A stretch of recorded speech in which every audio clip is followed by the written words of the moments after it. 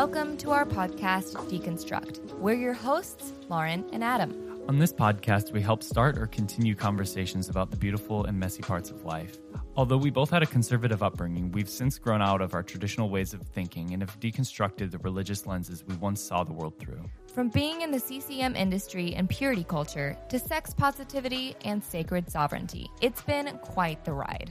We bring on a wide variety of guests to hear their story and break down topics like religious trauma, racism, and the patriarchy, while demystifying things like spirituality, equality, and love.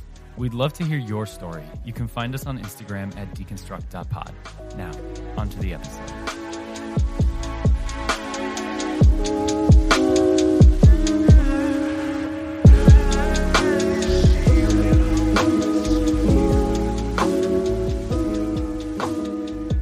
Everyone, and welcome back to the podcast. Today we have Liz Milani. She is a co-owner and author at The Practice Co.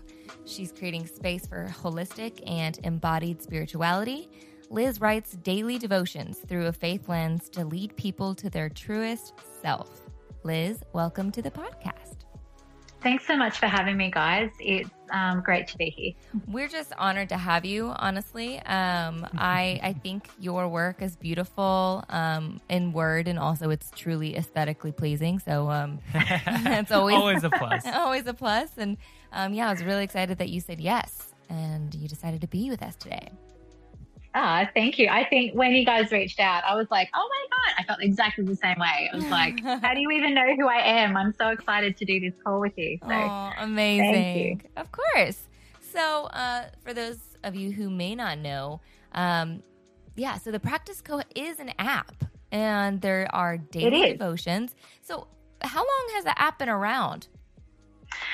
The app has been around for, 7 or 8 years now. And it's my husband and I, actually, we just went on a big walk this past hour, and we've just been talking about the app the whole time and just remembering how we got started. And, we're trying to figure out what's next for the app and all of that kind of thing. But the app started about 7 years ago when we were in a very different space. So we were both pastors on staff in a church when we started the app, and we started it to really help people engage with their Bibles more during the week rather than just on a Sunday morning. And so since we've started the app, and I'm sure we'll talk about this, but we've deconstructed, we've quit those jobs at that church, and the app now is, we still call it a daily devotional, which we wrestle with, because in this new space of spirituality, what's a daily devotion, and how do we create the messaging around that to make it clear to people what the app is. But it's basically daily encouragements in written form to help people come alive to their true selves and bring their spirituality into their everyday life. I love that so much. So I'm curious because we get this question all the time, because it's not often that you see a couple deconstruct their faith or go through such a fundamental change to who they are and come out the other side happier and more connected. How has that been for you guys? It's been wild. I mean, we have deconstructed together, but it was, and I'm sure you guys do, this is but separately. So, and we fell into it through a lot of trauma. We went through 2 very different traumatic seasons in a church setting. And the last one, it wasn't something that we chose to do. Nobody, I don't think, really chooses their deconstruction in a way. Like, I don't think somebody wakes up and they go, oh, you know what, today I'm just going to unravel everything I've ever believed and face my life on and make decisions on, and it's going to be a good time. So we kind of got thrust into it, and he went one path and I went another path. And I think early on we had to have that conversation with each other about how to stay open with each other, how to let the other person, and I mean, it's a continual conversation, how to let the other person process in the way that is right to them without being threatened personally by it yourself. But it's been interesting for sure. Yeah. I mean, and if you don't mind, you said you guys went on different paths. Where Yeah. What are those paths for you? Do you still align with the Christian faith? Because a lot of your devotions kind of have that, the almost like a Christian theme, but it's not Christian. Yeah. Is that where you still land? It is. Like I grew up a pastor's kid. My parents became Christians when I was like 3 years old. Wow. So this faith tradition is baked into my bones, in a sense. And so I've unraveled a lot of the toxicity around church culture.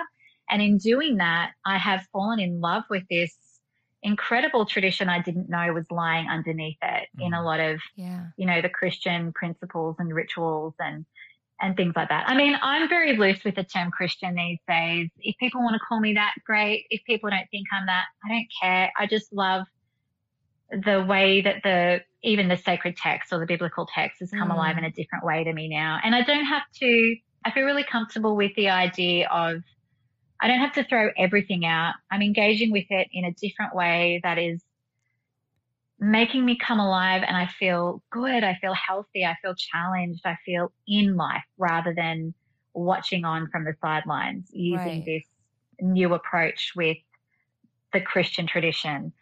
Where Jesse, my husband, he when we both quit our roles on staff, he just overnight pretty much became an atheist. Straight away. And for about 6 months, he really wrestled with everything that we'd been through in such a way that it was like, I'm done.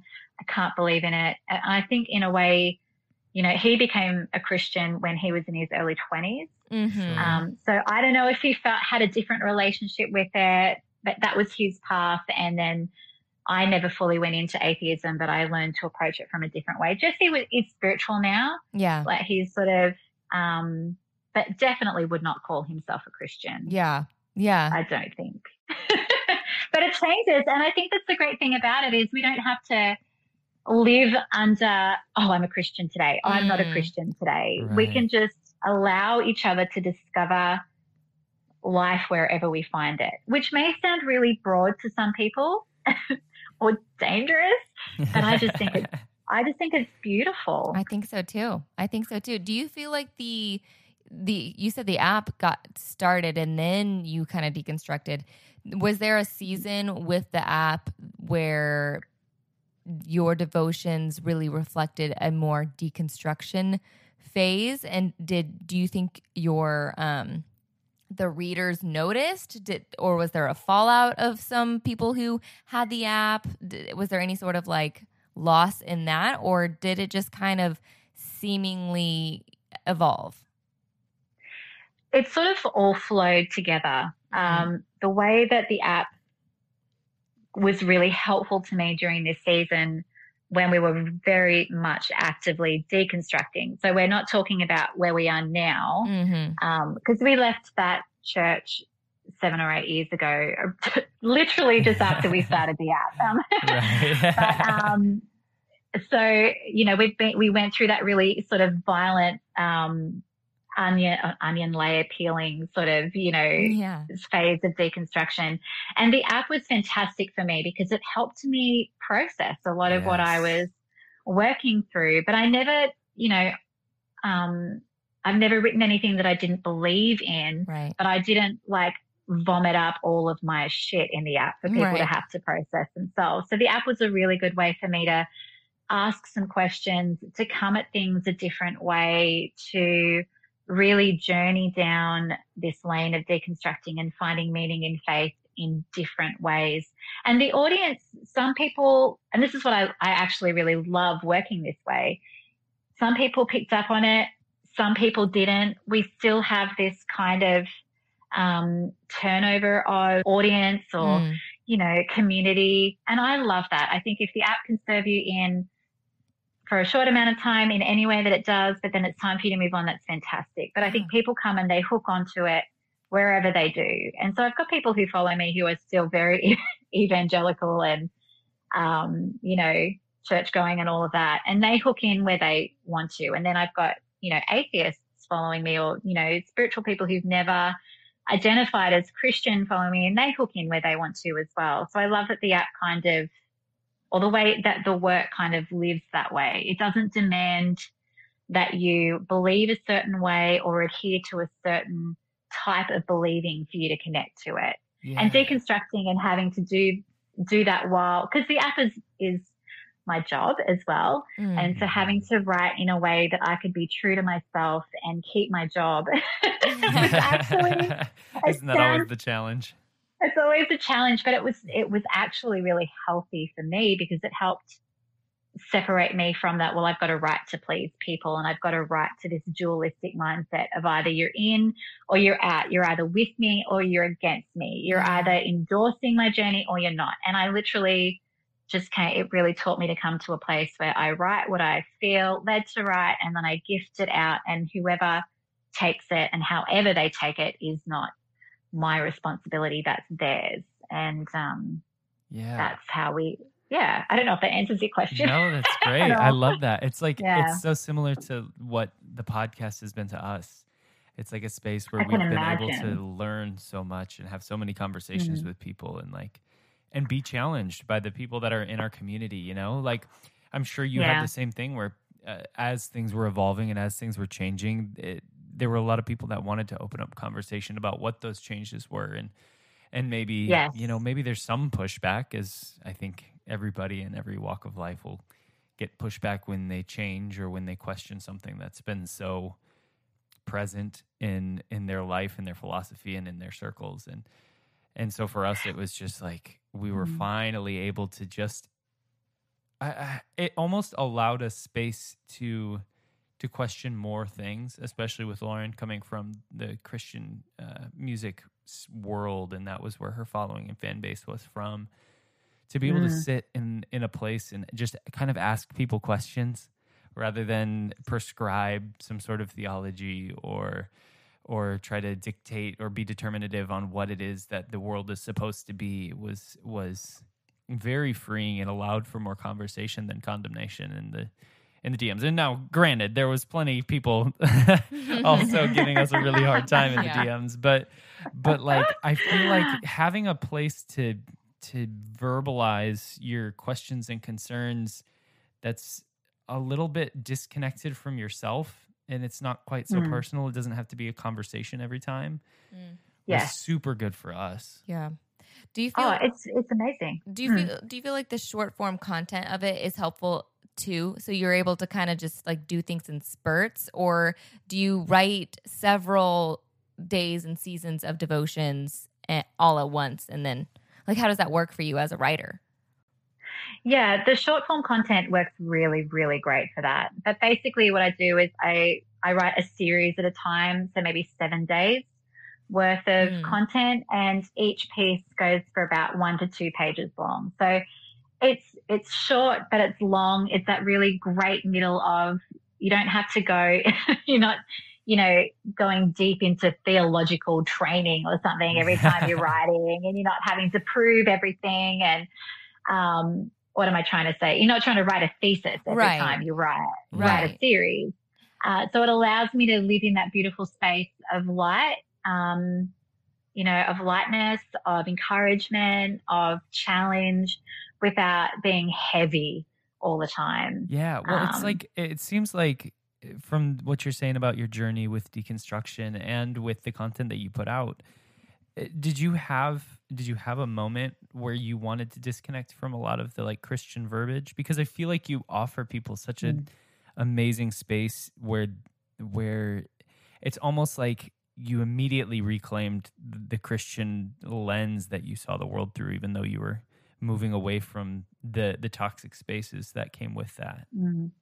Yeah. Oh God, I'm so pumped that you noticed. Because I work really hard. Like we often say to each other, if we have to say that we're changing the language, we're not doing it right. Like we would rather just change the language and let it be. And I think one of the really practical ways I can talk about that is I haven't used pronouns for God for about 3 or 4 years in the app. So, and even when I share a Bible verse that has a pronoun in it, I freaking change it. Yeah. And the people who notice, and they love it. And it's sort of it's not an inside joke, but it's like an inside joke. Like they get it. Yeah. And other people just don't even notice. But it's been a very deliberate, and I know you guys would know what this is like too, been very deliberate not to use Christian jargon. Yeah. And a lot of that has been, it's so triggering for me. It's so triggering for me to use it myself. I mean, you know, you talk about things like the kingdom of God or all the very violent and warlike terms that Christianity uses that growing up, I didn't realize how violent and destructive they were. But being a pastor and using those phrases and then realizing what they meant and then deconstructing, going, I can't believe I was okay with using all of this verbiage all the time. And then making very deliberate choices not to use the language. But like some people pick it up, some people don't, to which I say whatever. But for me, it's really healing, like you said, to reclaim some of those ancient ideas and practices. It's not so triggering. It's sort of more, you can clear the landscape and just let it be what it is without using all that loaded language around it. Absolutely. Yeah. I mean, that makes a lot of sense. And I personally love it because it's something recognizable. Like a devotion is recognizable to me as someone who's coming from a Christian background. Yes. And it's something, and I like the option. I like having the option to where it's like, I recognize this, the format of this, but yet I'm not concerned that I'm going to be, given, toxic theology through this devotion or through this spiritual practice. And actually, speaking of that, it made me think of when I was saying your bio earlier, you create space for holistic and embodied spirituality. That's the words that you have, that you gave me. And so I'm curious what that looks like. It could look like for anyone, but also what does that look like for you, a holistic and embodied spirituality? Yeah. So for me, those two things are really important. Growing up, the way that I grew up, the way that our faith tradition was outworked within the church was very much spirituality was about taking you outside of your body. So your body was bad, your body was evil. I mean, you guys have had this scripture thrown at you, you know, your thoughts are evil, you can't trust your heart. What's that scripture that says your heart is wicked beyond all else? Your heart is deceitful above all else. That's it. I hate that one. I hate that one too. And, you know, I grew up believing that everything good was outside of myself. Yes. And so, you know, listening to sermons at church, like moments in worship with Christian music, all of that was about taking me to a more holy place than where I currently was and who I currently was. And I mean, I grew up in a Pentecostal evangelical setting in Australia where it was all, you know, name it and claim it, word of faith type stuff. If you did something great, it was all about Jesus and not about me at all. And at the same time, being a pastor's kid and then being a pastor myself, I was killing my body to do this work for the ministry that told me that my body was bad, that my spirit was bad, that my heart was bad, that without Jesus, I was nothing, that I couldn't do anything good apart from him. And, you know, the most pushback I get in my work is about that, is people saying, no, you're not good. No, your heart isn't good. You can't trust yourself. You won't find God within you. And I'm like, do you read the Bible that you claim to read?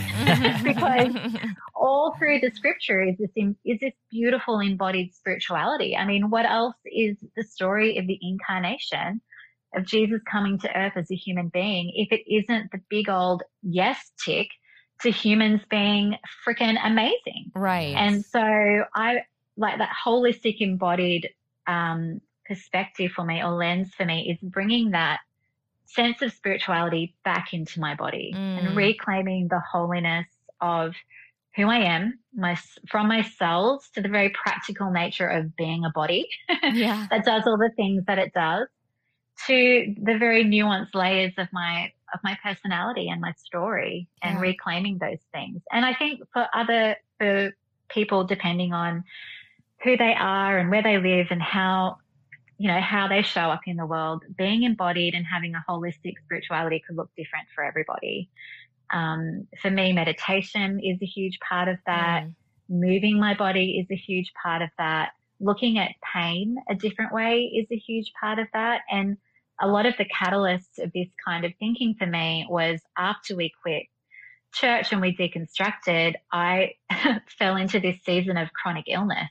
And trying to get well in my body was a spiritual endeavor. It turned out to be a spiritual endeavor. And that was a big catalyst in reclaiming my holy sense of self as well. Wow. Yeah, I love that. Actually, speaking of meditation, we had someone write in. We asked those questions on Instagram. We said, send in any questions or any comments you have for Liz. And someone said, it's directed at you. It says, can you please continue ending each devotion day with a meditation? It's so powerful. So obviously it's helping others as well. And my question was, I was going to ask you if there's, as a writer, as somebody who is pouring out and facilitating and helping other people with their spiritual lives or their spiritual practice, if there were specific ways that you fill back up.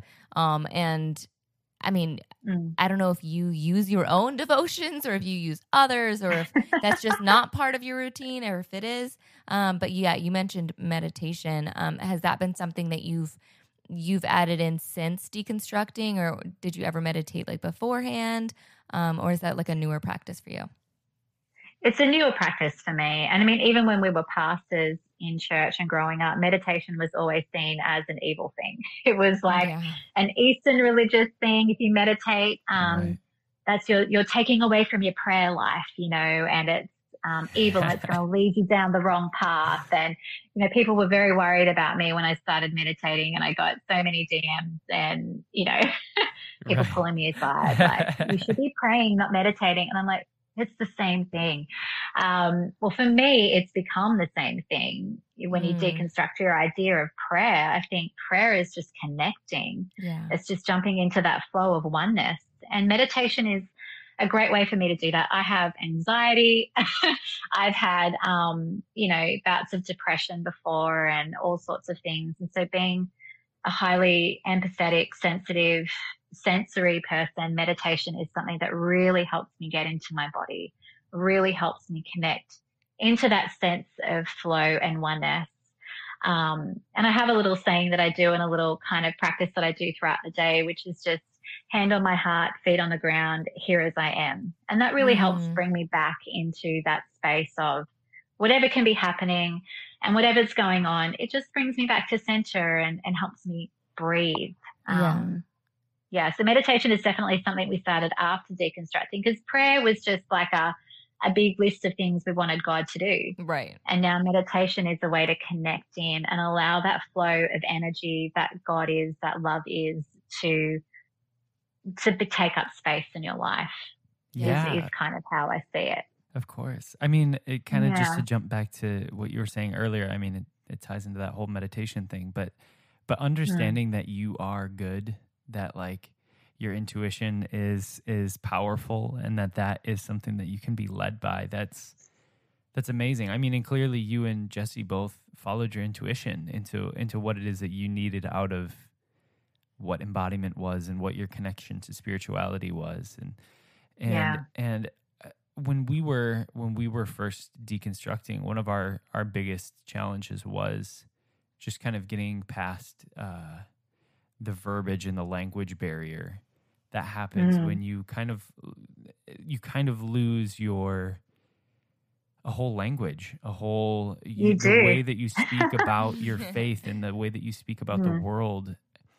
I mean, I know you said that there's some stuff that was triggering for you, and that Jesse kind of just went full blown atheist right away. Was there? Yeah. what was the moment that you were able to start reclaiming your language? Because I mean, I'm sure there's a journey that's public, and then there's all of the other things that happen that lead you down that path. And did you guys have that language, that relanguaging of your lives and of the way that you spoke about the world and your relationship, or how did that go for you when you both kind of split in different speeds of changing and shifting? I think it's been a slow reclaim. And even this is what our work has been really great for, is that it actually gives us time and space to wrestle that out and to tackle a different thing, as often as we want, in a sense. So for me, I remember about a year into deconstructing, I finally got to the place where I could separate my church experiences and the toxic theology that I had been under, or could begin to separate those things from my own sense of being connected to something that is both in me and beyond me. And that was a really big moment for me, because when we first deconstructed, and I mean, I'm so embarrassed to admit it, but like I grew up a pastor's kid. I idolized, and I could name drop, but I hate name dropping, but I idolized all these famous Christians, and I wanted to speak on all of these platforms, and I wanted to be a pastor and a preacher and a book writer, and through all these long and meandering ways, we got to touch a little bit of that life. And it was like looking behind the curtain and just seeing the biggest shit show you could never have believed was there. And so I grew up idolizing this system, really. I realized that I didn't grow up wanting to be connected to God. I was sold a system of power. Yeah. And when I was able to glimpse that and articulate that and began to see it, I could then start reclaiming language, but also practices of spirituality that helped me feel connected. And like I said earlier, I think a lot of spirituality is about, a lot of Christian church tradition has been about taking people outside of their bodies. Yeah. And church services and theology tends to be about making everything other than who you are holy, and giving you this whole big list of things to do and be, to become holy, to become a good Christian soldier. So once you can deconstruct that list and realize, oh no, I'm good enough already, it really allows you to connect into the spirit of oneness that is there at all times, no matter what box you tick, no matter what spiritual practice you engage in, no matter whether you're good or you're bad or you've failed or you've succeeded. You can find that place within yourself where you can feel at one with who you are finally. Because I think so many people in faith circles try to live up to something, right, rather than just showing up and bringing their full selves to the world. Yeah. So once I could let go of trying to be who I thought I needed to be to please God and to please people, then I could actually figure out who I was and how I connected in to the divine in me and around me. I don't know if that helps at all. Yeah. But there was definitely a moment. Yeah. I mean, was there a time with your family? I mean, being a pastor's kid, right? Like, did they see your unraveling, or has it been more seamless than that? Well, interestingly, one of the traumatic experiences that we went through was, my dad was the senior pastor of our church, and we worked for him, and we found out that he was living a double life. Oh no. And so it was, it was pretty full on. And we found out, I mean, we knew for a few years before everything came out that something wasn't right. And we kept trying to figure it out. We kept trying to come to it, but it came out eventually that he was living a double life. And then overnight, my parents lost their jobs. I mean, my mum was innocent in the whole thing, and she lost her job. They both lost their jobs as pastors. The way that we were handled from, the church powers that be was very eye-opening and interesting, and a catalyst, for change in our own lives. I mean, we didn't quit church after that, funnily enough. We hung on for a few more years, but definitely the cracks started showing there. So I no longer have a relationship with my dad. I don't speak to him, and that's been a very conscious choice for me to make for my own health and well-being. And of course, I'm open to things changing, but for now, that's a boundary that I've put in place in my own life. And my mum is lovely. She freaks out because she wants me to be safe, and she wants me to be loved, and she doesn't want me to face any, vitriol. And sometimes she sees things on the internet, and she's like, calls me up, and she's like, you really shouldn't say that. Like, okay. But she only says it out of, wanting me to be safe and happy. Yeah. So when you move out of those kind of spaces, I mean, you do lose a lot of that community. Have you found community? Because like for Lauren and I recently, I feel like we've kind of rebounded into this place of like we wanted to build community for others, and now we're seeing that there's community for us, and we're finding friendships through a lot of the conversations that we're having. Have you been able to establish relationship and community in the same kind of church way through the app or through conversations you've been having, or is that still, or do you still feel like you're just kind of building space for others to find community? I think we're in a very similar space to you guys from what you just said. I'm not really interested in replicating a church type of community, but we've got a great friend group, and then connecting with people on the internet has been so powerful for us. Yes. And remember when we were first deconstructing, it was such a long time ago in terms of the internet and information. We felt so alone, and we questioned if are we people gone wrong? Are we idiots? Are we going to go straight to hell? Are we all alone in the world? And we found the first season of the Liturgist podcast. And for a long time, that was way back when it was very, very beginning. That's where we found a sense of we're not alone in the world. And from then, connecting with people on the internet in a similar journey has been really, really powerful, because we did lose a lot of our church friends, but then a lot of our church friends quit as well. So they've come on the journey a little bit with us, but like in their own way and doing their own thing, but finding people who work in this space like you guys do and like we do, and connecting has been invaluable for us. Yeah. And you've spoken a lot. I mean, we've spoken a lot about church, and actually one of the questions that was sent in was actually about church and your view. They're asking, what is your view on how the church should be concerned about social justice issues? Do you think the church should speak up or not? Basically, I think is what they're asking. Oh, well, the short answer is yes. I mean, what else is the church for? Right. But then I think too, that can be a really complicated question, because it depends on the political view of the church. Right. It depends on what social issues they're standing for. Exactly. But then I think too, yes, I think the church absolutely should be opening themselves up to at least schooling themselves on issues that their community and their country and the world are facing. And I think there's a huge disconnect. Like, there's a whole lot of work that's got to be done before I think churches can do this work healthily, because I think toxic forms of missionary have been the church's poor attempt at having a good look at social justice issues.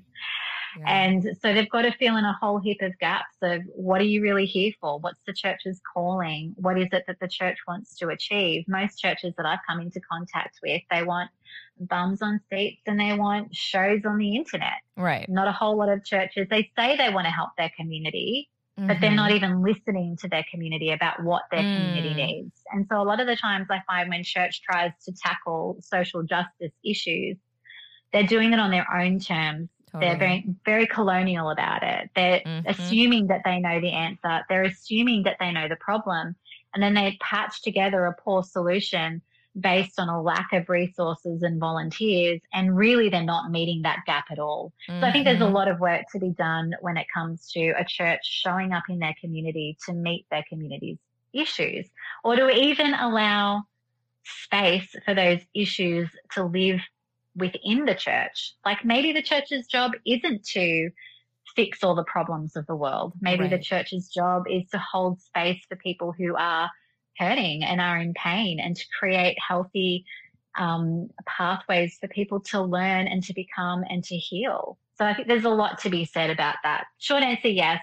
Yeah. Long answer, there's just a shit ton of work to do, I think, for a lot of churches to do that effectively. Yeah. And so, I mean, obviously you have a connection to your following that's pretty active. Like, you're kind of, you're very like upfront with them, and you're very, your interactions are close to from what it seems, when you're writing things to when you're feeling things, it's pretty direct to viewer. And yes. so does that, do you feel like you get a chance to interface with those kind of issues, like the things that are happening in the world, or do you feel like you have the obligation to kind of address those in a different way so that it doesn't feel like a church trying to address certain things, like claiming certain justice issues that you feel like that you should be acting on or that you shouldn't be acting on, or do you not want to impose that on the people that you're working with, inspiring, communicating with, all that kind of stuff?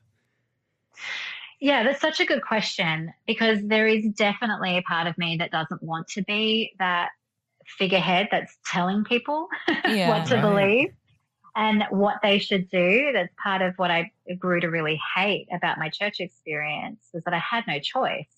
I had to adopt the values of the system to fit in and to belong.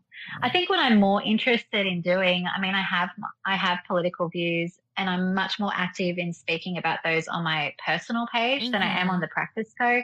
Because I'd rather use the Practice Co. I mean, I definitely speak up about stuff, but I really want to help people dig beneath the layers of their biases, because I think one of the biggest problems that we face is our inability to learn. Right. Like, I think people think that they know the truth on either side of an issue.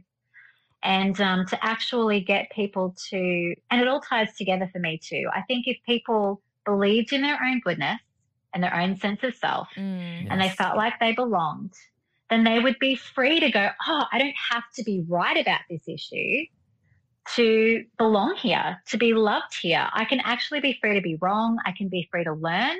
I can be free to listen to somebody who I don't understand so that I can understand, because my belonging isn't dependent on being right and being certain. My belonging is unquestioned. So I can explore these things, because what I find is, you know, people are just, they need to be right for their own sense of belonging, for their own sense of certainty and being sure that they're going to go to heaven, or that they're a good person, or that they're going to be accepted. But if we could remove that, then I think we could really get some good work done in equality, whether it be racial, gender, equality for minorities, LGBTQ, people of, like, all of those different things. If we could just set aside this whole, you know, there's not enough to go around, so I've got to grab my piece of the pie. A scarcity mindset. And I feel like, I mean, I have these conversations with family, with friends, and growing up super conservative and evangelical Christian, as I'm sure you kind of have had the experience of, it's always like, it's so hard to not approach that conversation feeling like I have ascended to some level of certainty on the other side of change and of social realization. Like, that's such a, I don't want to be a church. I don't want to be determinative in that kind of way. Like, and I feel like it pushes me more into a space of agnosticism, because I'm too I'm too like, c'est la vie, let everybody believe what they will, and everybody can be right in their own world, and everybody's their own hero and all of that, to like want to claim atheism or Christianity or Buddhism or anything like that. I know, like, it's so, when people want something so specific out of you, and you get pulled into these places of, you seem to align with X, Y, or Z. And so then there becomes these expectations for you to stand with these things, where it's like, the last thing that you're trying to do is tell people how to live, because that's what you're trying to break away from. Yeah. And those kind of conversations can be so challenging. There's a few things, like, I want LGBTQ people to feel safe in our space. So I am very unaccepting of vitriolic comments on our feed. We actively try to create a safe and affirming place for them to practice their spirituality, for people to practice their spirituality, no matter what their sexual orientation or whatever it is. We just want that to be a safe place. And then we try to, you know, be open to correction and learning around a whole number of different things that we will speak up about. But for the most part, I don't know how to say this without sounding wishy-washy, but I don't want to be, we work really hard at trying not to be a stake in the ground kind of community, like you have to think this to belong here. Yeah. Because I think obviously there are things that I just think are true. Yeah. Right. And there are things that I will die for because I think that they're right. Right. And we do speak about those things, but then bridging that gap to help bring people on the journey and allowing people time and space to change. That's such a difficult and nuanced thing. It really I just don't, because obviously I think there are some things that, you know, aren't right in the world and that need to be spoken up about. And we try to join in on that conversation as well. But then we also want to create pathways for people to learn and to discover and to become. And I don't think we get it right a lot of the time, but hopefully we're getting it more and more right. We get it right most of the time, and that's what we do all right. We do all right. I think the openness to it is what's important. And I think that's what I'm trying to say. A lot of these conversations can be really closed down. And I think we're in a unique position where, you know, we don't have a lot. We can allow space for these conversations to happen in our place because we're not suffering from the trauma of a lot of them. Yeah. So privately, we have that, because we can create that space privately for people to question. Like, I would much rather someone come to me and ask me why I believe gay people should be allowed to get married and do all of that, rather than them go and attack somebody who's suffered a lot of trauma in their lives. Absolutely. Well, that's like, I feel like that's a responsibility of an ally, is to be able to bear some of the really harsh language and obviously correct people, because the logical fallacy of tolerating intolerance is exactly that. Ugh. Like you can't tolerate intolerance. That's just, there's a point where you do have to have a stake in the ground in that sort of capacity, but like, but that kind of thing is our responsibility. Yeah. I reckon you can always tell, and you guys would have come up against this in your work too, but you can always tell when someone's DMing you or commenting and they're genuine. Yeah. They've got an openness in their heart when they're actually genuinely asking a question. And then you can tell when they're commenting and DMing and they have absolutely no generosity in their question or their comment at all. They're just trying to one-up you with what they think is right, and they're trying to school you. They're trying to bring you back into line. You can always tell. And I want to make sure that we're a space for people who have genuine questions can DM us privately. I don't want to work out some of the stuff in comments, although sometimes that can be good, but where they can feel like we want to change what we believe because we know it's not right, but we're not quite sure how to get there. Yeah. So I'm really happy to hold that space for people as long as they're willing to go on the journey. Yeah. Yeah. And something that keeps like circulating in my mind, and it has been for a little while, so I just kind of wanted to share it, and it keeps going through my head even in this conversation, is the verse that says, "Be still and know that I am God." I haven't shared this even with Adam, but there for some reason that verse has come up a lot.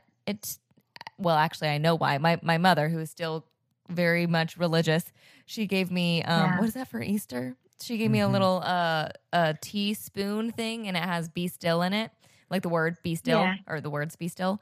And I keep just like repeating it. And for me, my kind of my religious, or I guess my faith beliefs are more on the side of like I have God within, therefore I am God, and I see God in you, and like that's more of where I kind of stand.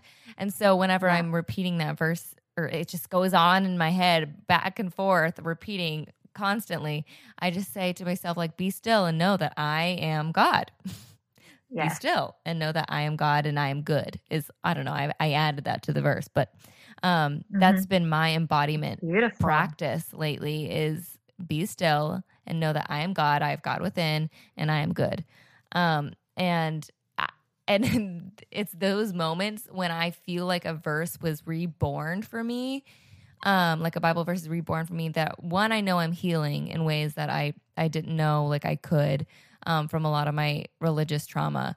But also it gives me faith that whatever God out there or universal energy and love or whatever you want to call it, I think there is truth to the, I guess that truth, that universal love showing up in everybody's life, whether they're coming from a Christian background or not. For me, I do come from a Christian background. And so those little pieces of memories that I have from verses are starting to one by one be kind of healed, and not all of them. Like I said, I hate the verse, the heart is deceitful above all else. I don't think I'll ever like that one. And I've been able to heal in ways that I'm able to say I hate a verse and then I love a verse, and that's okay too. Has there been those moments for you? Have you had like either Bible verses or like a Christian tradition besides devotionals that you still implement into your life? Obviously, you're not going to a church, but do you still resonate with Jesus? Is that still a part of your spiritual belief, or no?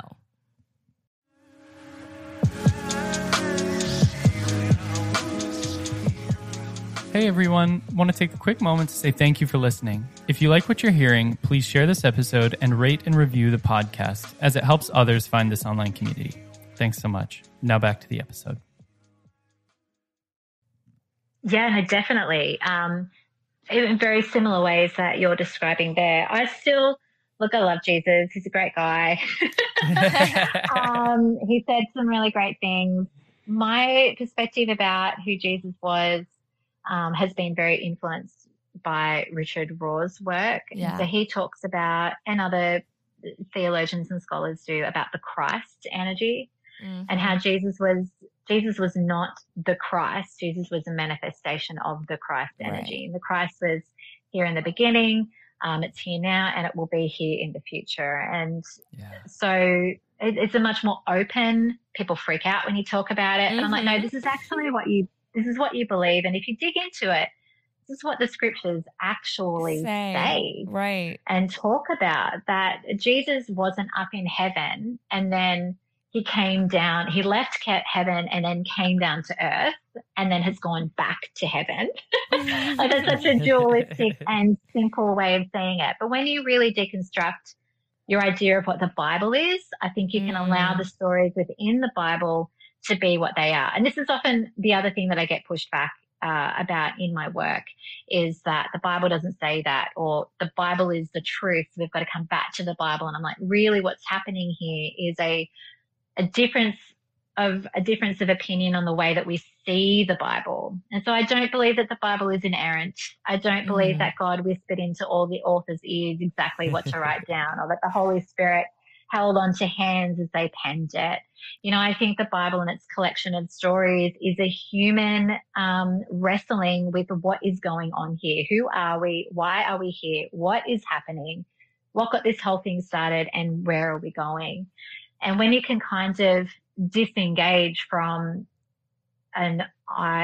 using the Bible as an idol itself, calling it God itself, and looking at those scriptures, because it doesn't work. Like, I scratch my head now that for so many years, I was like, yes, the Bible is completely infallible. It's just not even correct that it's infallible. Right. There's so many inconsistencies in it. It doubles back on itself all the time. In a lot of the stories, it's completely inhumane. And we are, I think now the way that I see the Bible now is I read some of the stories that I used to think were, God wants you to live this way and do these things. And I think actually this story is showing us how not to live and how not to do things. But if we go back to that scripture, I really wanted to quickly touch on it, that one about how the heart is deceitful above all else. Well, one of the things that I love doing with the Bible now is I lean on a lot of Jewish interpretations of the Old and New Testament, and probably more like from a Kabbalist perspective. And you've kind of got to disassociate from the celebrity Kabbalism that was going on in the media maybe 20 years ago. The Kabbalist tradition is the Jewish mystical tradition. And it has such a beautiful way of unraveling some of those verses. So that word deceitful originally didn't mean wicked or evil or anything like that, anything that we've been told that believes. That word deceitful in the original Hebrew is the word deep. It means deep. It was the same word that they used to describe the ocean or the sky, something that's,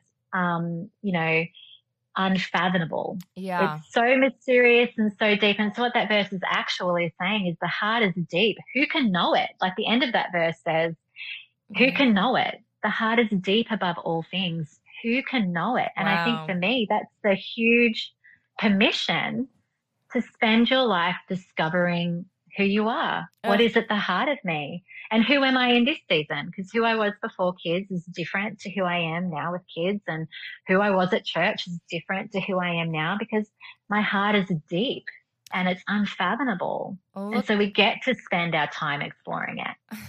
Look at that. I'm a changed woman. I said I was always going to hate that verse. Now look at me. That's beautiful. I love that so much. It's beautiful. I like taking something. Yeah. I think that's honestly, that's why we called our podcast Deconstruct.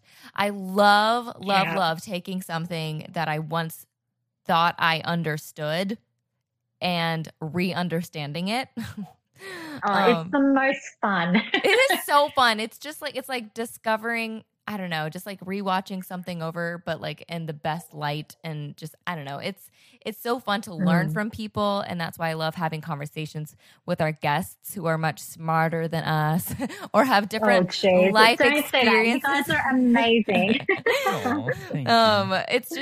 It's so fun to learn from so many different people and so many different lives and their experiences and their expertise. And I'm curious, I mean, if you can or want to share you went on this walk with Jessie, and you were talking about the app and like where it started and where it's going. And I'm curious if you have anything like in the works that you're able to or wanting to share that's coming in the future for you or for the app or anything you're working on currently.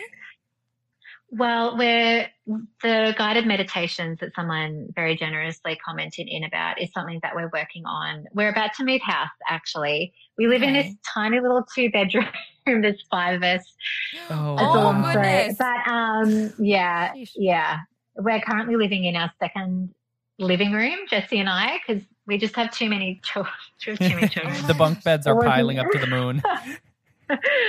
That's a terrible. Yeah. Anyway, I'm just not going to go down that rabbit hole. But we're about to move out, and we are going to create a space where we can do more recording because we want to do more guided meditations. We want to do more audio encouragement, audio devotional. I find it's a really great. I love consuming media that way. I love putting my headphones in and going for a walk or sitting in the backyard in the sun and resting and closing my eyes and really absorbing something in to my heart and my body. So we're working on a few different mediums and a few different things to facilitate that.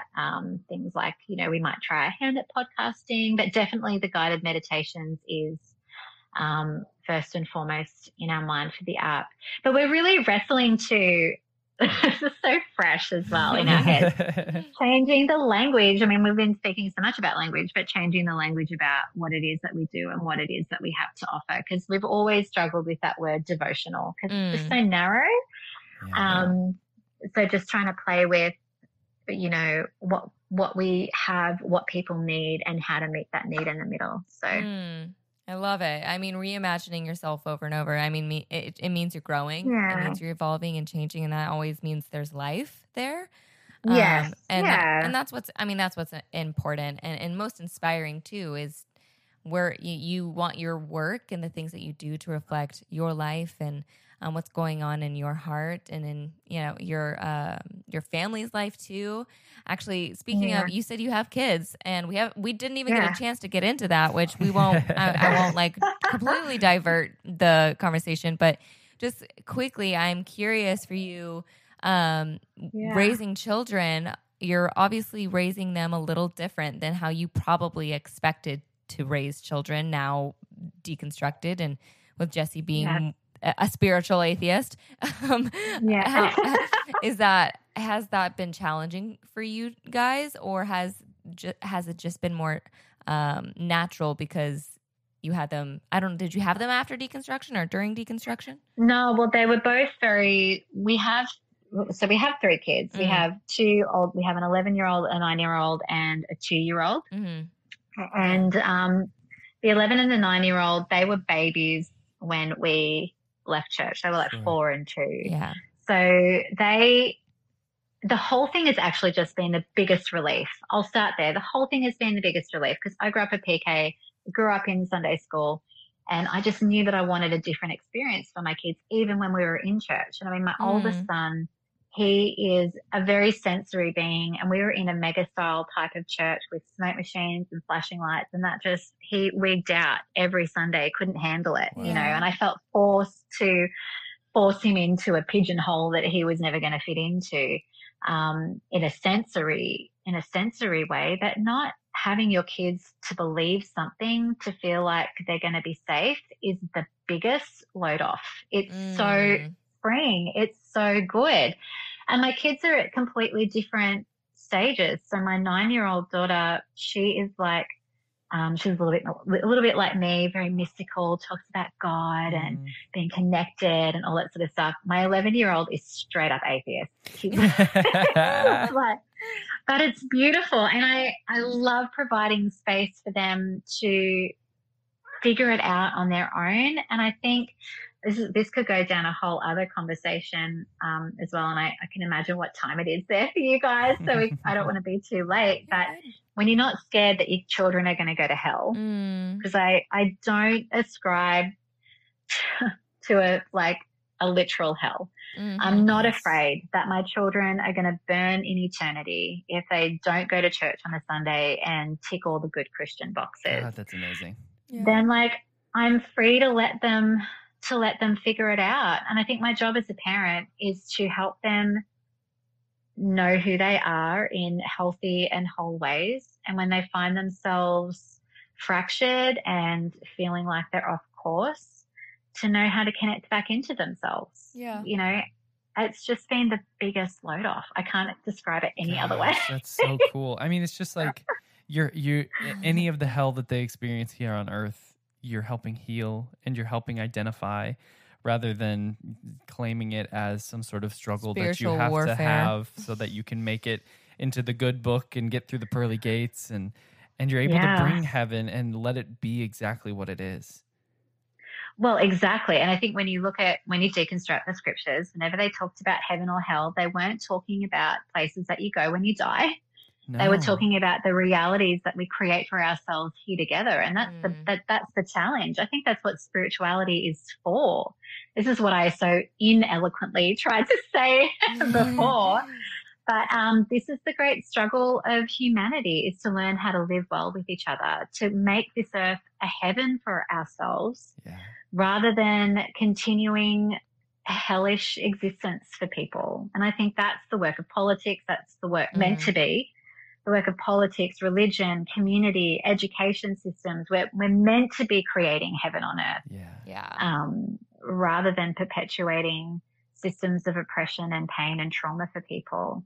And so when you can let go of that idea and you can actually do that for your kids, you can help teach them what is heaven to you, what feels good to you, what feels like it's yours, what makes you come alive, and how does it feel. You know, we often ask our kids when they do something wrong or they're struggling with an idea, we're like, how does this feel in your body right now? What are you feeling in your gut? What are you feeling in your head? Like, what emotions are you feeling? And teaching them how to embody their own selves and their own reactions to the world so that they can create health and vitality for themselves, which will then create health and vitality for others. Look, it's very utopian, but we're all about it. Yes. We're so here for it. We've had some recent comments asking for more deconstructed parent tips.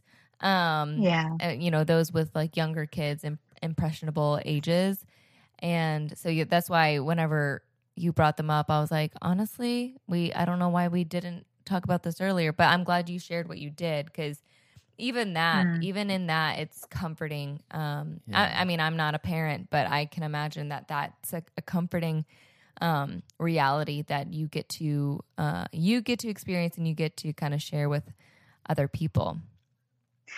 Yeah, it's been a huge thing for us, actually. I was having a conversation with my friend who's a psychotherapist the other day. We're having a bit of a session and we're trying to get to the bottom of some things that are going on in my life. And we ended up talking about the fact that when I was a child, I felt the huge responsibility of saving the world from hell. Yeah. Because we were a Bible-believing, God-fearing, Jesus-loving family, and the whole thing was about being saved so that you didn't burn alive. Yeah. Wow. And I didn't want to burn alive, and I didn't want other people to burn alive. But then the most surprising thing was that there were some people I wanted to burn alive.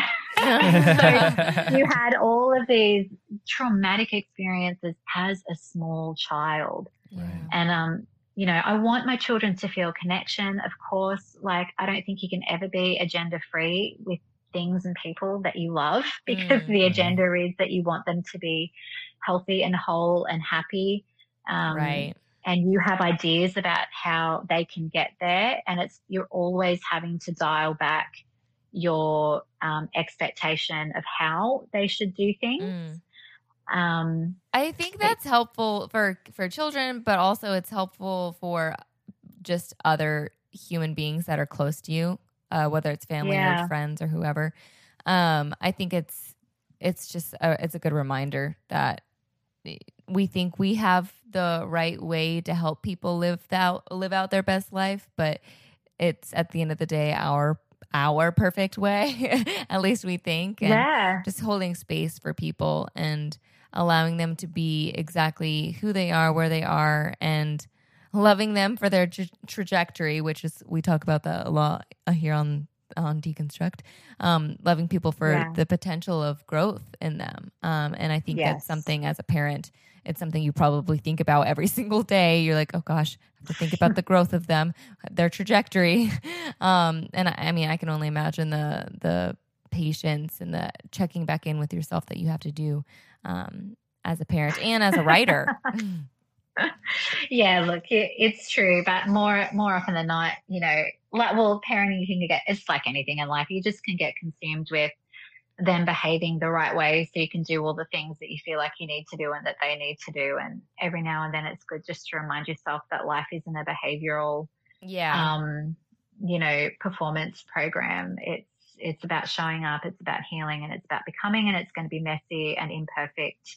But that's where the beauty lies. Amen. Yeah. I feel like that's like a perfect little wrap up. You just said it's so perfect. I'm like, yes, embodiment. And that was like a total definition of what your work really reflects. So I think that's a perfect way to just wrap things up. I'm so thankful that you said yes to be on the podcast. I know that so many of our listeners are going to be so excited to find you and your work if they don't already know about it. Of course, I'll link everything in the description of the episode, and we'll tag you and all of that so everyone can find your accounts. Do you want us to tag your personal account as well as your the Practice Co? Yeah, sure. If that works, that would be great. Absolutely.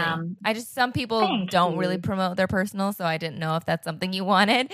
But yes, I'll make sure I tag it. I'll do it all down below and also in our posts. And to everyone listening, we thank you for being here. Thank you for tuning in. We love you, and until next time. Bye.